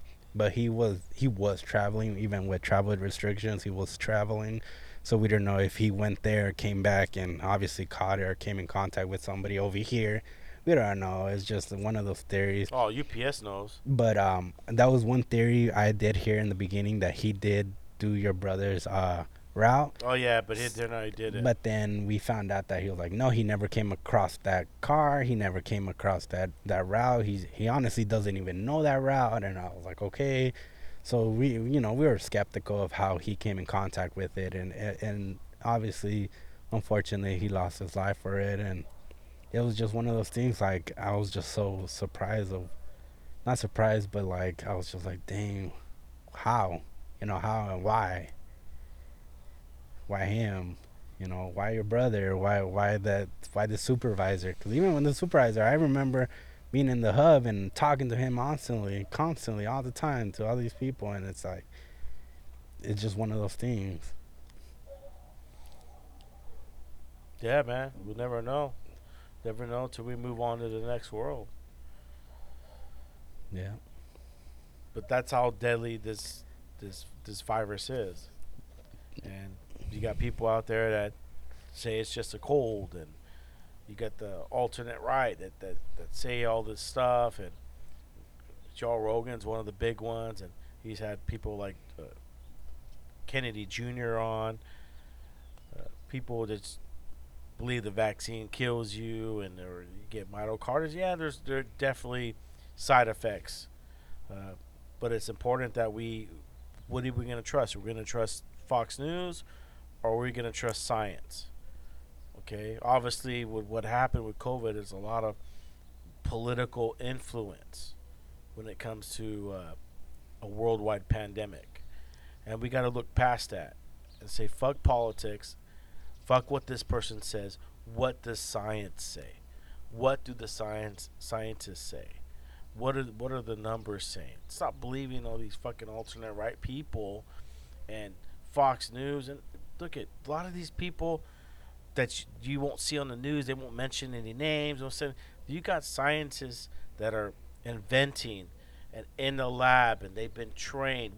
I can't even comprehend if they walked in and they started talking to me about T cells and B cells and mitochondria and the nucleus, and you're basically getting most of us have only been through biology 101 in college. Other than that, no one else has gone beyond biology. And so when you get somebody else that wants to contradict them because they got a title, like a PhD, doctor, heart doctor, and you go, oh, okay. Uh, we got to be educated, and we have to follow trust science, and keep politics out of it. And that's one big thing that's been going on. Was it's more political than it is science, and it upsets me because when people the vaccine this and that, uh, I know people that have gotten the vaccine and gotten COVID and they're okay, and I thank God for them. I go, dude, it was hell. The only thing that got me through COVID was because I've been through withdrawals so many times, and that's what it felt like. It felt like I was withdrawing for something. My body was just constantly fighting because when you come off of pills, heroin addicts, it's like having the flu times a million. That's what it felt like. Plus, I had a fever. Uh, but that's what it felt like to me. And since I've been there, I knew, I can beat this. I was scared. I was like, "Fuck! Am I gonna be one of those ones that just dies from it? Because it is something serious." And then it started getting to my lungs, and then I couldn't breathe. And it's just, and then you're in this like trance. I remember I was just staring out the window, and like kept saying, "When am I getting better? When am I getting better?" But since I've been there so many times, having this type of feeling, I was able to get through it. But it was tough, and I remember coming out of it, and I said, I murmured some things. I said, "My parents get it, man. I don't know if they get it like how I got it. They won't survive. I'm 40." And yeah, they got it. They were in the hospital. My brother didn't make it, but I remember telling my wife that I said, "This is ugly," and it hits people different. Yeah. But we got to look at science. We got to study science, get educated by science, keep the politics out of it, get off of Twitter, get off of Instagram, uh, get off of Google, go to the library, or how about this? Go to Just even Barnes take a and Noble. class. Take a class, learn about science. Go to Barnes and Noble, get a good book.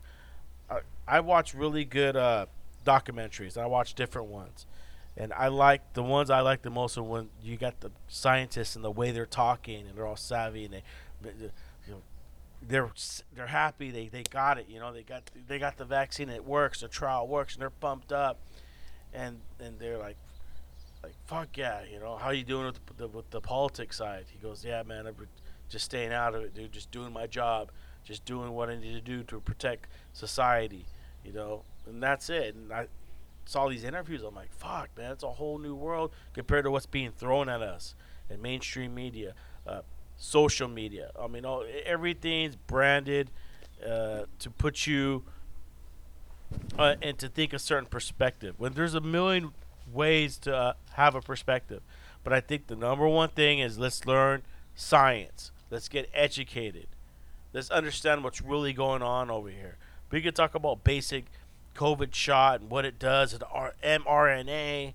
It starts telling your cells to reproduce this thing and da da da da. And they talk about it's going into your nucleus and fucking with your DNA. I think we really, as a society, I think it's our responsibility to be really educated in science and medical science and know the basics. I mean, that's my opinion.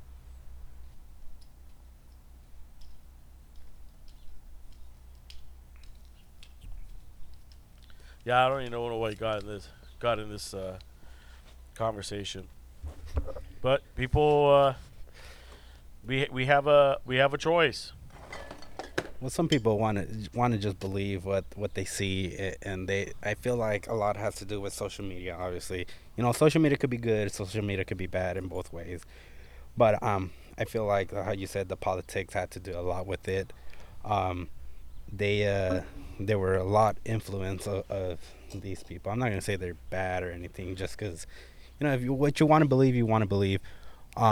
Vaccines also, it's another thing, because we're starting to see like stuff we haven't seen, like polio we haven't seen in a while, and all this stuff, and it's starting to come back again. Why? Because people are not getting vaccinated. They want to believe that autism came from vaccines, and read what you want to believe. But I'm gonna tell you guys this: you if you guys look into the research and everything, that doctor actually lost his license to be a doctor anymore. that that autism does not come from vaccines.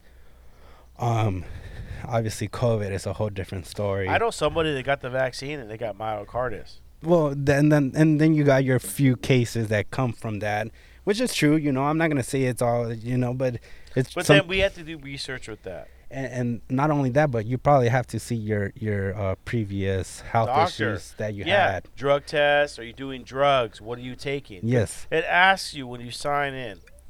It asks you a question. Do you have liver disease? Do you have this? Do you have this? And you got to read it. Come on, dude. Yeah, and Most people just sign it. They go, yeah. no, no, Yeah, no, I'm good, no, I'm and I'm good. good, and they're- get the they're all, vaccine. they're all fucking rotten Yeah. inside, from partying. You don't do your physical blood work. Are you clean? Are you on any type of drug? They ask you all that. You say yes, and you get, and if something happens to you, then that's something where we got to do research in, because people like that will go, oh, I got it, but were you perfectly healthy? There's a thing you sign. Yeah. They're asking you. You got to know your medical history.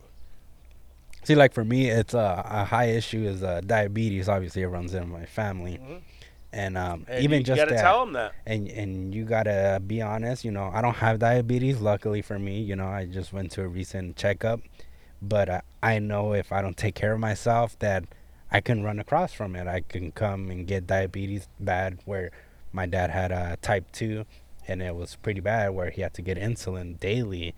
So I seen what he struggles with, and obviously that's me, that I don't want to deal with that. I want to be poking myself every day, checking my blood sugar, and I don't want to be shooting insulin every day. So I take care of myself.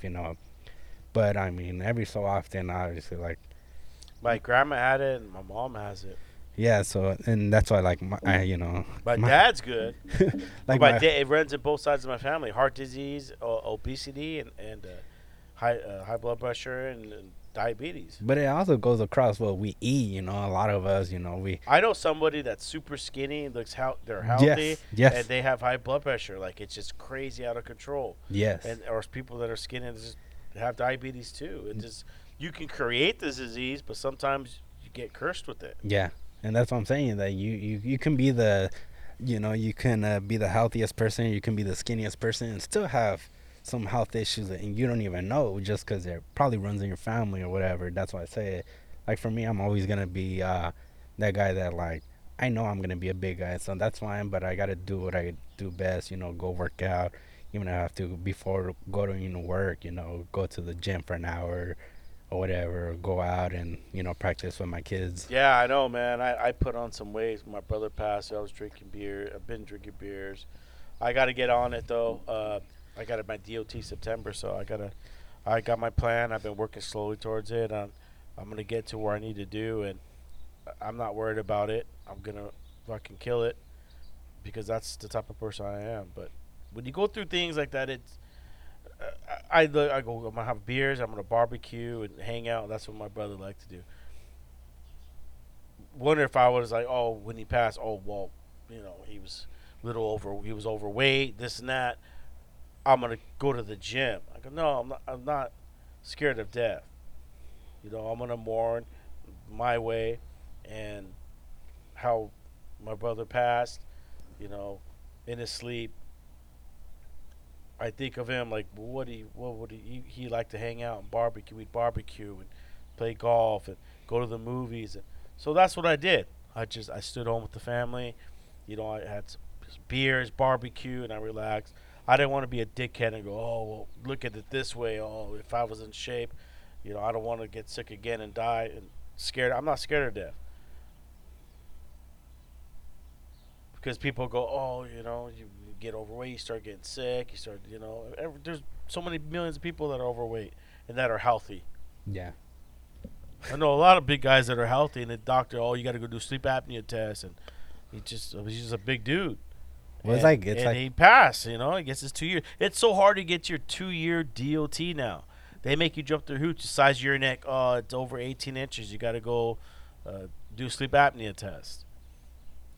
They're making us jump through hoops, which is a good thing. It's keeping everybody their health on check. Nobody wants some dude all shot out, dude, behind the wheel.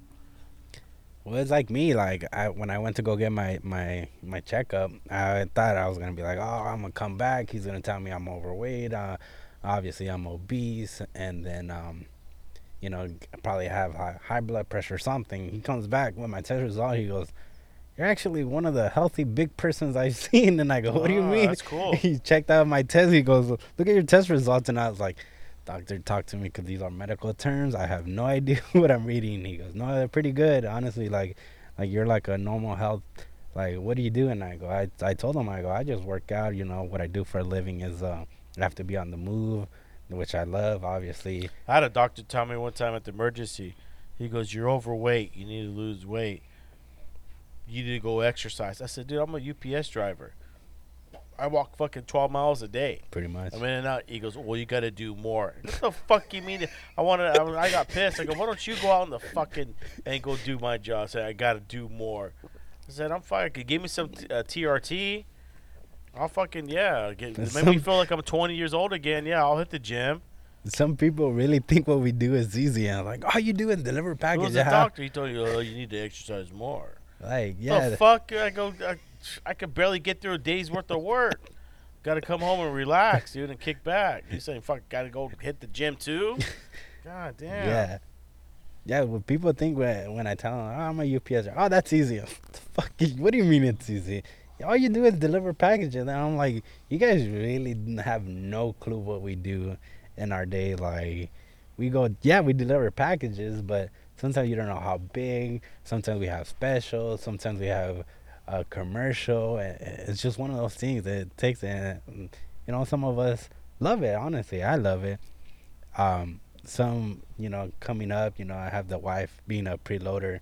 She tells me, she goes, "Hey, so and so is gonna go driving," and they're all excited. Sure enough, they're back in the building, and they're like, "What happened?" And she goes and talks to them, and she goes, "Oh, they talk about like, oh, it wasn't for me. It's too hard. I thought it was just simple as delivering a package. I thought you go to the house and drop it off, and that was it." And then they're like, "No, you got to do this. You got to do that. There's so much stress." And I go, "Yeah, it's stressful. Just we make it look easy, just like a doctor, a mechanic, like all these, blue collar jobs. They can go in and take care of things just because they've seen it before and they've done it before and they know what to do or what to expect, and we take care of it. And it's just one of those things we do so well, and that's why we're like one of the highest paid in this industry, that like we take care of it. And anybody can say, like, just watching TikToks, oh, Amazon or FedEx is the best. Nah, actually UPS, because we do it all. We do from early AMs to next day airs to regular ground to pickups, all in the same day. Where you guys, oh, I can't touch that just because it's a next day air. I can't touch that or whatever. And it's like, no, we do it all. Mm-hmm. Well, shit, man, we're getting close to that 2-hour mark. For sure. You got anything you want to say to everybody? You got anything else you want to say before we get out of here? No, let's just one thing. Let's be kind to one each other, and let's just continue being good people in this world.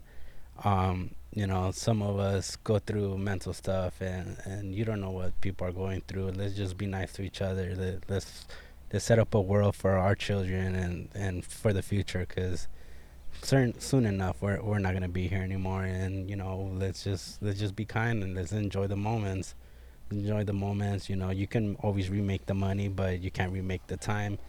And just take that time, even though you don't have time to go hang out with that one friend or that one family member. Let's be there, just because you never know when we're not gonna be there anymore. All right, man. Well, once again, man, thank you for coming on the show, No Mr. problem. Roger Mendoza. My first time meeting you. You're from 396 Local. Shout out to Local 396, dude. Got mad respect for you guys. Shout out to my boy Terry. Thank you for introducing me, Roger, as well. Hey, man, we'll get you back on soon, dude. For sure. Get you come on. I'm down. We got a lot more to talk about. Talk about union stuff. We got Yeah. big things going around with our contract ending. Yeah. Ending in August of 2023. 2023. So the campaigning and the talk is starting to move around. So things are going to be ramping up, especially with Yeah. this podcast, because I want to be watching it closely. So I think we all are with our new president. So let's see. We'll see what we going on, and hopefully we don't go on strike. But if we have to, we have to. yeah, it's gonna be a lot of. Everyone's watching this one closely. This is one thing I like about our politics side is we can really dig deep and find these guys' uh, beliefs and their mistakes and put it out there. And it might be dirty politics too, but I'm interested in learning because I'm really into it now. Really into the election that's just happened, IBT, and also my local 952. We got a big election coming out, so it's gonna be this podcast is gonna be. I'm gonna be focusing on that for a while and podcasting about it because I also get to learn, you know, more of it's never ending when it comes to No. politics, especially with the Teamsters. But I'm interested and going to be interested even more.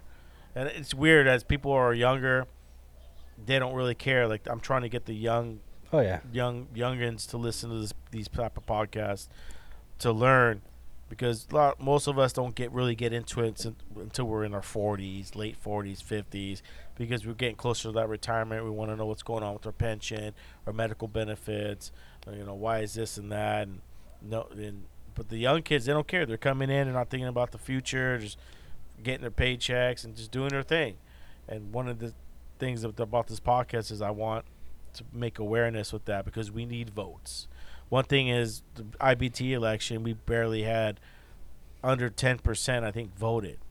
I think there's 1.4 million Teamsters. Don't hold me to that. Teamsters, 1.4 million Teamsters worldwide. I think in this last major IBT election, it was less than 10%. Yeah, because we need more people to vote. We finally got rid of the two-thirds vote. So meaning that every vote matters. So it doesn't matter if you vote yes, or it doesn't matter if you vote no. It's gonna be that 51%. As long as that 51% is gonna go in. When I voted last time and the new contract, it was a two-thirds vote. That doesn't matter anymore. We need to make sure that everybody votes. Your vote does matter. I'm gonna say that again. Your vote does matter because people don't want to think, oh, my vote doesn't matter. No, it Si se does. puede. See, it does matter because we need to make a difference. We need to make a change. Remember, if you guys look into how much se puede. UPS made quarterly, you guys gonna see that. We want some of that. We want some of that. No matter what it goes into it, and even if it goes into our pension, that's in the long-term money that we're gonna make when we retire. Yeah, we're thinking of retirement 20 years from now. That's gonna be towards us. We're gonna retire in 20 years from now. So we gotta set up just for the new people that are coming in. It could be our sons or daughters coming in and applying for UPS, regardless or whatever job we go Well, you're into. 30. You're starting young in your career, Yeah, and you're getting involved, and I think that's important because most Yeah. people, like I said, wait till they're in their 40s or mid 40s to really get involved. Get involved now. yeah, definitely. Make a voice for yourself, and learn to stand up for yourself and learn. It's part of the process, man. You could walk. I know people that walked through this journey for 30 years and that had a blind eye towards union. They didn't care. It was just and then to retire. Yeah.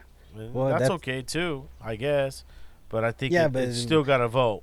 But if you complain and later on and you're complaining, oh, how come? Well, you should have voted. That's what I'm saying. You should vote, even if you're not gonna be involved. I'm not saying go become a steward. Like I am. I'm trying to become a steward, and I get involved with Terry and Efren and all these other great stewards that we have in our shop. But I mean, we just gotta be involved somehow. It's either voting or being involved or even just standing with each other. Some of these stewards are so closely to the higher up, to our business agents that What is the day you guys have? Thirsty Thursdays? we got Teamster Oh, Thursdays. Teamster Thursdays. Like Terry said, we would all be fired if it was Teamster Thirsty Thursdays. But no, yeah, we had Teamster Thursdays. Yeah, we were talking about that. I want to start something like that. Yeah. Well, I think we are. I think we're going to start as a election is getting closer, but I think everybody's everyone's talking and there was No, their it's just fingers and like because we got an election for our local. it's just getting involved, telling us what's going on with the union and telling us that, what's going on, because everybody's like, well, how come the union didn't tell us? Well, no, the thing is that you weren't paying attention probably. And like I tell Terry, you don't need that megaphone. You're loud enough. You can tell us everything, and he just laughs. But just letting us know, be involved. We need to stand together. It's not you Teamsters against UPS. No, it's just that Teamsters. We gotta reunite and know what's ours, and let them know that's ours. Like we hard for it, and whether it be on the contract or not, we're fighting for what's coming for the next contract and the following contract, just so we set up everybody can get a piece of it. Yeah, you don't be like the docks. On the wire, I'm watching the docks. They're investigating the docks, and the docks are dried up. Nothing's coming in no more. And what do they call them? The portsmen, The longshoremen. longshoremen. Yeah. They're out of work, and they're only getting one or two boats a day and learning their slings and everything. Who's to say that can't happen here in Long Beach? Well, I mean, if you pay attention, yeah, the volume. Everything's automated now. Yeah, More positions are getting taken away through automation. Yeah. So we all have to look towards the future. People go, oh, well, you ain't gonna have a job in 10 years. I was like, what's the car gonna do? Is it gonna have a robot in it? There's gonna have to be somebody in there to fucking fix it if something breaks down. Yeah, exactly. Like we're a long ways from that, but to protect our benefits and protect the way we work and them using technology against us, it's important. 2023 is going to be a really important contract negotiation. It's going to show where the company stands with disciplining us with new technology and saying we're worth less because of technology, because now the board tells you where to go. Back then we just had a Thomas guide or just word of mouth. Where's fucking this street at? Oh, if you go down Sunset, they make a left on 5th. No.